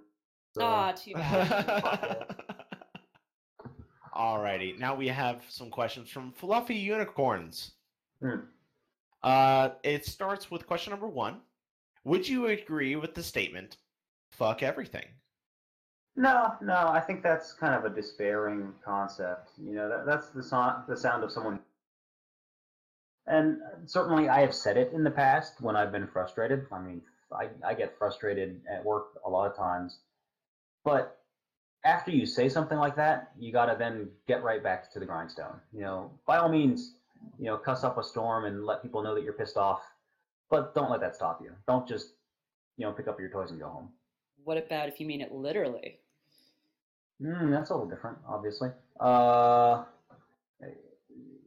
Get some lube, I guess, but There you go. Yeah. Man, that garbage disposal is looking very arousing. Yeah. I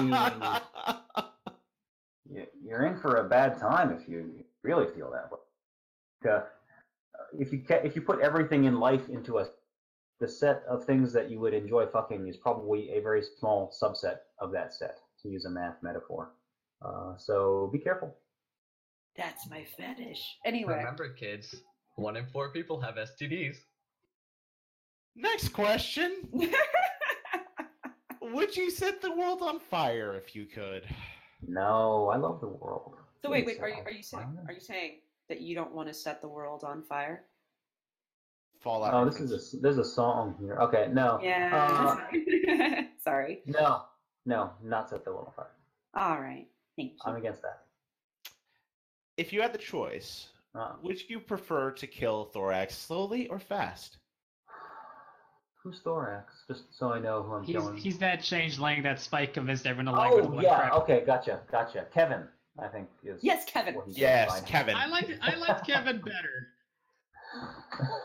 I sympathize with people who want to kill him both slowly and quickly. I'm not a huge fan of Kevin Thorax. You asked earlier, were there any episodes that kind of broke my canon? Changelings were much cooler in my head until that episode came along. I would agree. Yeah. Yeah.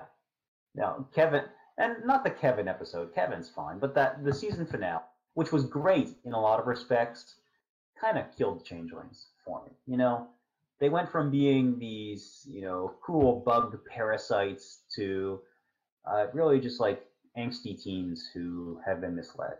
And I thought that was a bit of a rough ending for them. And God, now they're like these weird multicolored things. I don't know about that. So, spoiler alert if you haven't seen the final yet. Thanks, bro. Yeah, hopefully everyone's seen it by this point. No. I haven't, but I'm just terrible, so ignore me. Okay, well, there's a lot of great stuff in the finale, but Changeling, if you really like Changelings as monsters, you're probably not going to like this episode. So, episodes. Yay. Yeah. So, I mean, I don't wish death on Kevin, but guy could have done better, I think. Sorry. Also, when he mega evolved, he kind of lost his vocal cords. Yeah, I don't, like, maybe they just lost that ability. Like, they can't talk now. That would be rough. Anyway. Now, we've Can they still change? Do we know if they can still do that? Not yet. They're probably gonna come up with some new bullshit that's saying now that they're accepted, they don't have to change. They don't have to change. They've accepted themselves for what they are. Oh my God, I would. There are people. Put the fandom in protest. There are people that I hire, so to make people dead. So there you go. Alrighty. Now we've got a set of questions from Vylon, and a lot of our regular viewers always look forward to Vylon's questions because she's not afraid to pull punches. Here we go. Vylon, you're going to get asked some very uncomfortable questions. Just be ready, okay? Alrighty. First of all, she starts with, thank you so much for joining us. We're very honored, especially since you don't even write HIE. So much honor. First of all, what does it feel like to be a senior member of the Brony community? I try not to think of myself as getting old enough now that it's not as flattering as you might imagine. I think of myself as a contributor to the fandom who happens to be decent to pretty good about writing rather than like some old fogey. Right. What do you think of the current state of the MLP community? It's fine. I mean, obviously, it's gotten a little smaller over the years. If you track by probably 30% or so, maybe 90 could give us an exact answer. But it hasn't collapsed like a lot of people think. Like there's like, oh, FinFic's dead, no one's there anymore. No, it's still about 70% of its strength, even at the peak of the fandom, if you just track the statistics. The stories have gotten a lot better. I think the overall quality of writers has improved a lot.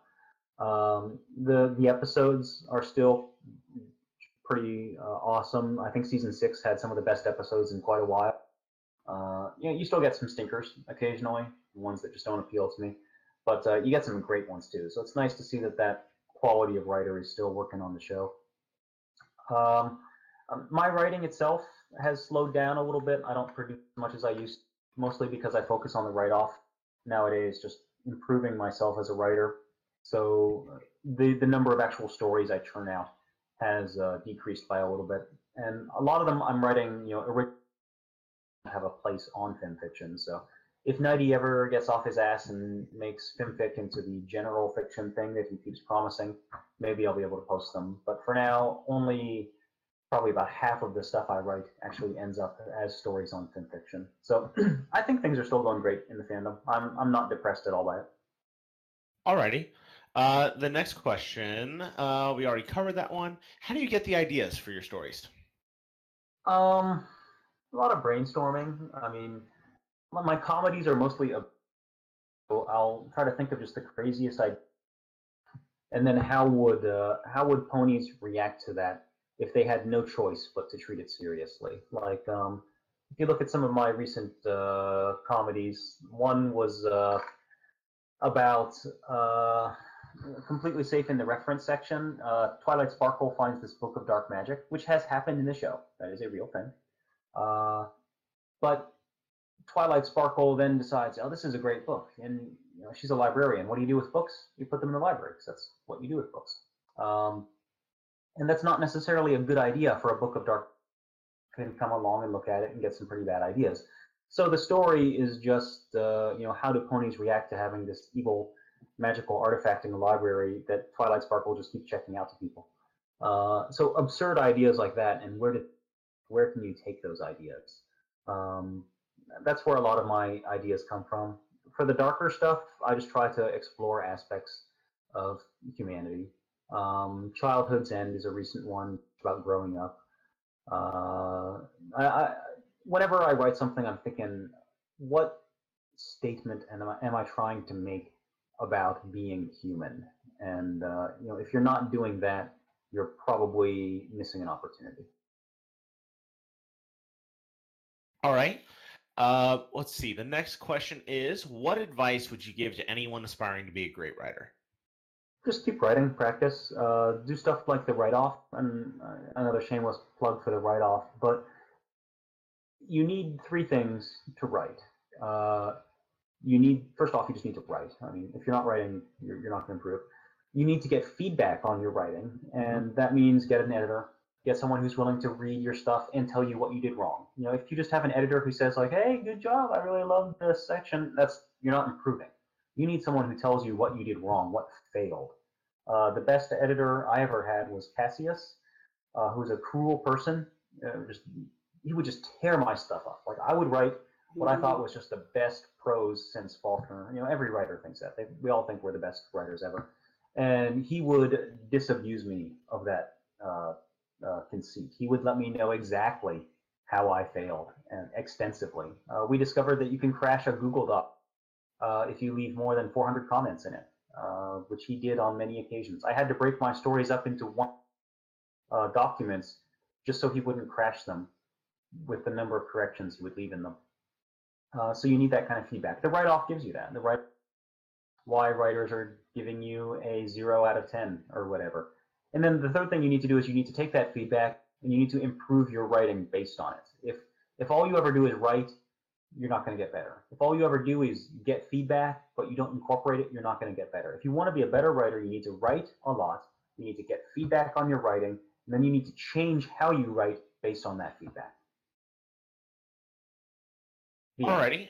The next question is, how much does writing mean to you? Oh, I love writing. It's I think it's the best form of human communication. I mean, we're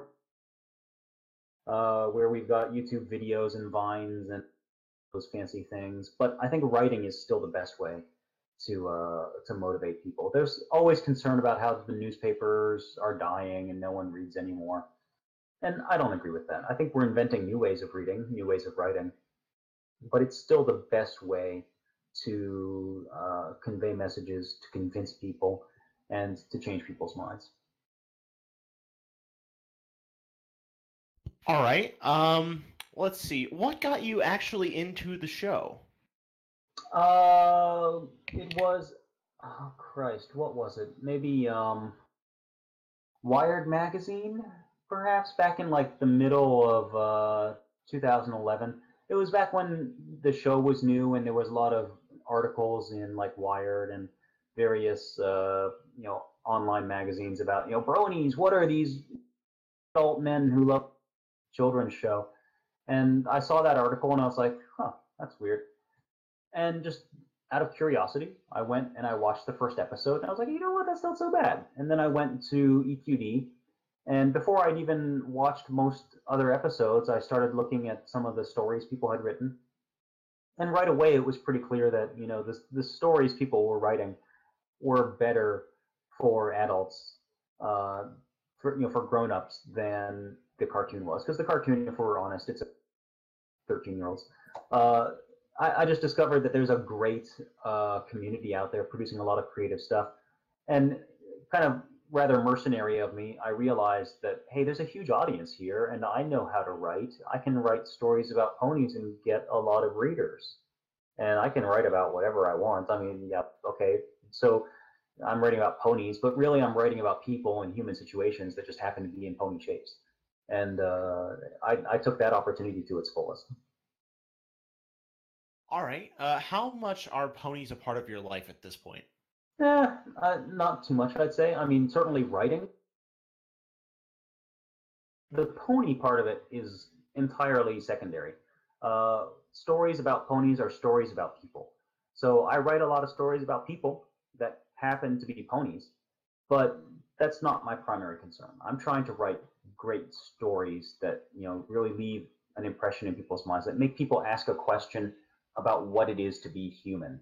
And the fact that they feature ponies is interesting, but not ultimately important. All right.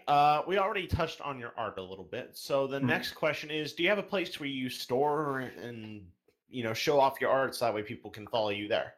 I've got a DeviantArt page. I don't have all of. Alrighty. Then now we'll I'll never know what he has. We'll try and grab a link for that there. We can put it in there. I went ahead and linked it in the chat. Thank you. Cool. We'll share that at the bottom of the YouTube video as well, and of course in the Twitch chat. The next question: are you gonna win the white off? You mind if you said it right, Priest? You piece of shit. Elmer Fudd? Is that you? I've never won the original fic right. I've gotten the silver medal, which is like its own circle of hell, but I've never won the original fic right off. I've won the pony one a bunch of, but I want to be a good original writer, so it's kind of frustrating to keep coming in second place in the original fiction rounds. And maybe this will be the time I break that curse, or maybe not. We'll see. Alrighty. The next question is, how's the aquarium? The aquarium. Okay, I'm missing the reference. What is it? I'm missing a reference too. We all are, apparently. Damn it. Okay. Dot. All right. Okay. Yeah. Now we'll go into the more Vylon-esque questions. Would you rather have a penis-sized nipple or a nipple-sized penis? Oh. I think it would be easier to surgically correct the penis-sized nipple, so we'll go with that one. Alrighty. Can you imagine what that would look like? Imagine if you decided to be a burlesque dancer. You wouldn't even need to buy tassels. You just go out there and you can just swing those little fuckers around. It'd be great. But what if you get excited? Whoop. Man. You could tie string to it. Crazy. Oh my gosh. Put bells on it. Yeah, I put bells on them probably. Get them pierced. Oh god, those would look. I don't know how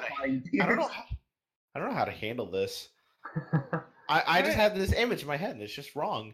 I know. I'm so happy I put it there. Anyway, Mr. President.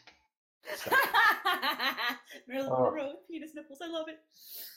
The next question is, what do you think of foreskin restoration? I try not to think about it. That's the fairest answer ever. Is that like the reverse circumcision? Yes, it is exactly that. Oh god. All Here right. we go. I am ready. Priest, you can do it. I have faith in you. Go for it. You are a heart, and you beat Okay. for the love of your life. Oh. However, she does not realize you're there for her, taking you for granted, even if you beat for her and keep her alive for every moment of her life. Still, Unrequited love. Yeah. you are still determined to let her know that you love her and make her realize your feelings for her. Will you stop beating for a while, hurting her, but letting her know how important you are to her? Or will you keep beating unconditionally, letting the pain that you do this for her, but she'll never realize? What You the know, fuck, Vivon? If I'm being honest, it is a flaw, but I am certainly vindictive to be like, yeah, we're just gonna skip and see what happens, and that's bad. Let's just be straight up and say that is the right thing to do is to keep beating and just suffer through not having your love returned. But damn, that's hard to do for humans. I don't know any person who willingly do that unless you really love this person. And hey, that's part of the premise. So maybe if I was really in love with the person, I would go ahead and do that. But I think I'm a little too vindictive, and I'd be tempted to just be like, "Oh, missed a beat there. You okay? Yep. Okay, good. Let's keep going." I don't think I'd be comfortable with having a yandere heart. I would be the most yandere heart ever. So yeah. Fucking leaves. I'd be sitting there with I would sit there and be like, and stop time now, and sit with my little heart watch as they thrash on the floor. I'm like, nope, not dead, not brain dead, not brain dead. Okay, and we're back. All right, now how you doing? Love me. You miss me? Yeah, now you miss me, don't you? Now, talking about making light of serious things for the sake of comedy, because this is come on, this is a new level of messed up. No, it's not. She's done worse. She's done worse. Go on. Come on, let's hear it. Let's do it. You have an abortion, but the fetus is homesick. You decide that what you should do while the slimy mess tries to climb up your leg. Will you help it return inside you, or will you condition it to learn that the toilet is its new home? Wow. Cylon, what the hell? I feel like there's going to be someday that someone just takes a supercut of all these messed up questions that I asked and makes me say the worst things since ever. Priest, if I just asked you to say the worst thing since ever, you'd do it anyway. Of course. No. A compilation of all of Vylon's things is a freaking manuscript. Okay. That's pretty rough. Yeah, I got nothing. You got nothing? You got nothing? All right. I don't blame you. Her final question is, was this podcast even close to what you expected it to be? Oh yeah, I've done podcasts before with groups, so nothing too new here. The drinking game is, but it's 9:53 a.m. here in Japan, so obviously I'm not drinking. But I'm glad to be helping you guys out with that. Get you a Sapporo, man. Or sake. I'm totally kidding. Don't do either of those. Don't go do that. Yeah. Okay. No, don't go do that. Don't do that. I misheard you, Pencil. It sounded like you said get yourself a suppository. I did not say. How suppository. did you get a fuck? Shut up. How did you do? You know what? Okay. Okay, if you want to have a beer suppository, that is your prerogative, but I'm not recommending it. Okay, we only have time for one more question, and luckily that is the amount of questions we have left. The final question is from my good friend Venates. He asks you, you've explored a lot of different genres in your time on Film Fiction, drama, adventure, comedies specifically. Do you find switching genres difficult? Do you have any rituals or the like to help you get into that right mindset before you begin writing? I don't know. That's a good question. I never really thought about it. Presumably, if you're not careful, you end up blending genres. You write a comedy, but you accidentally get a little too serious in it, and I've certainly done that. One of my most controversial stories was Small Town Charm. It was a comedy, and kind of in that absurdist vein. It's a comedy where a billion spiders move to Ponyville, and everyone loves it because it's like a small town festival there. It happens every couple of years. A billion spiders. Anyway. Twilight does not like it though, because she's from Canterlot. So she as far as she's concerned, just one day a million, and every pony thinks it's great, and she's the only sane person there. who is like, no, these are spiders. They're terrible. You guys are idiots. At the end of the story, there's a bit of mood whiplash. It kind of took a serious turn, and some people were fine with that. Some people were not. But it's an example of the danger of when you mix your genres without being too careful. So I don't really have any method for doing that. I think you just have to, in the editing process, in the rereading process, you need to be looking out for that kind of thing, because it gets back to the fact that we all think that our writing is the best stuff ever. I've never met a writer who's like, yeah, this isn't so good. I didn't like this very much. Chances are, if you're writing something and you're confident enough to publish it on FimFic, you think it's great. You think it's the best thing ever. So we're not inclined to see those own problems in our own writing. And that's when it comes down to having friends and editors and reviewers that you can give it to and say, hey, what do you guys think about this? And they're like, till you fucked up, and at that point it wasn't so good anymore. We need that advice. We need people to give us that kind of reality check, because we're not going to give it to ourselves. So when it comes to figuring out what genre, it's the same story. You need to be careful. You need to review your own stuff, and you need to let other people take a look at it as well.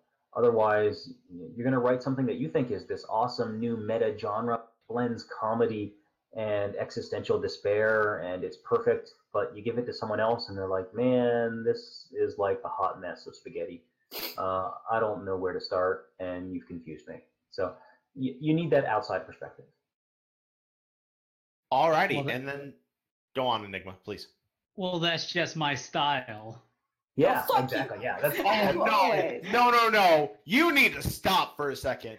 No. If you can't take a step back and look at what you're doing isn't working, and you're just headstrong about like, no, my story is the best story ever. Priest, No. you Wrong do is realize not a I'm just style. Priest, you do realize I'm just quoting something that Pencil once, right? I know, but that said, I am making hyperbole to bring home a point using comedy. The point being that you should be able to look at your own work and yourself and know that you are not the best, that you will always make mistakes, and that your writing can always be better. Mm-hmm. And if you You will don't know always that, be- and if you don't know that, and if you don't realize that, then there's something severely wrong with you. You're not the best writer ever. You need to always remember that. Not everyone can be Kurt Vonnegut. Take the attitude you're always going to be a shit writer to someone out there. Your Yeah. words are not God's gift to the world. If so, the world wants a gift receipt. Stephen King makes millions of mistakes. Yeah. He does.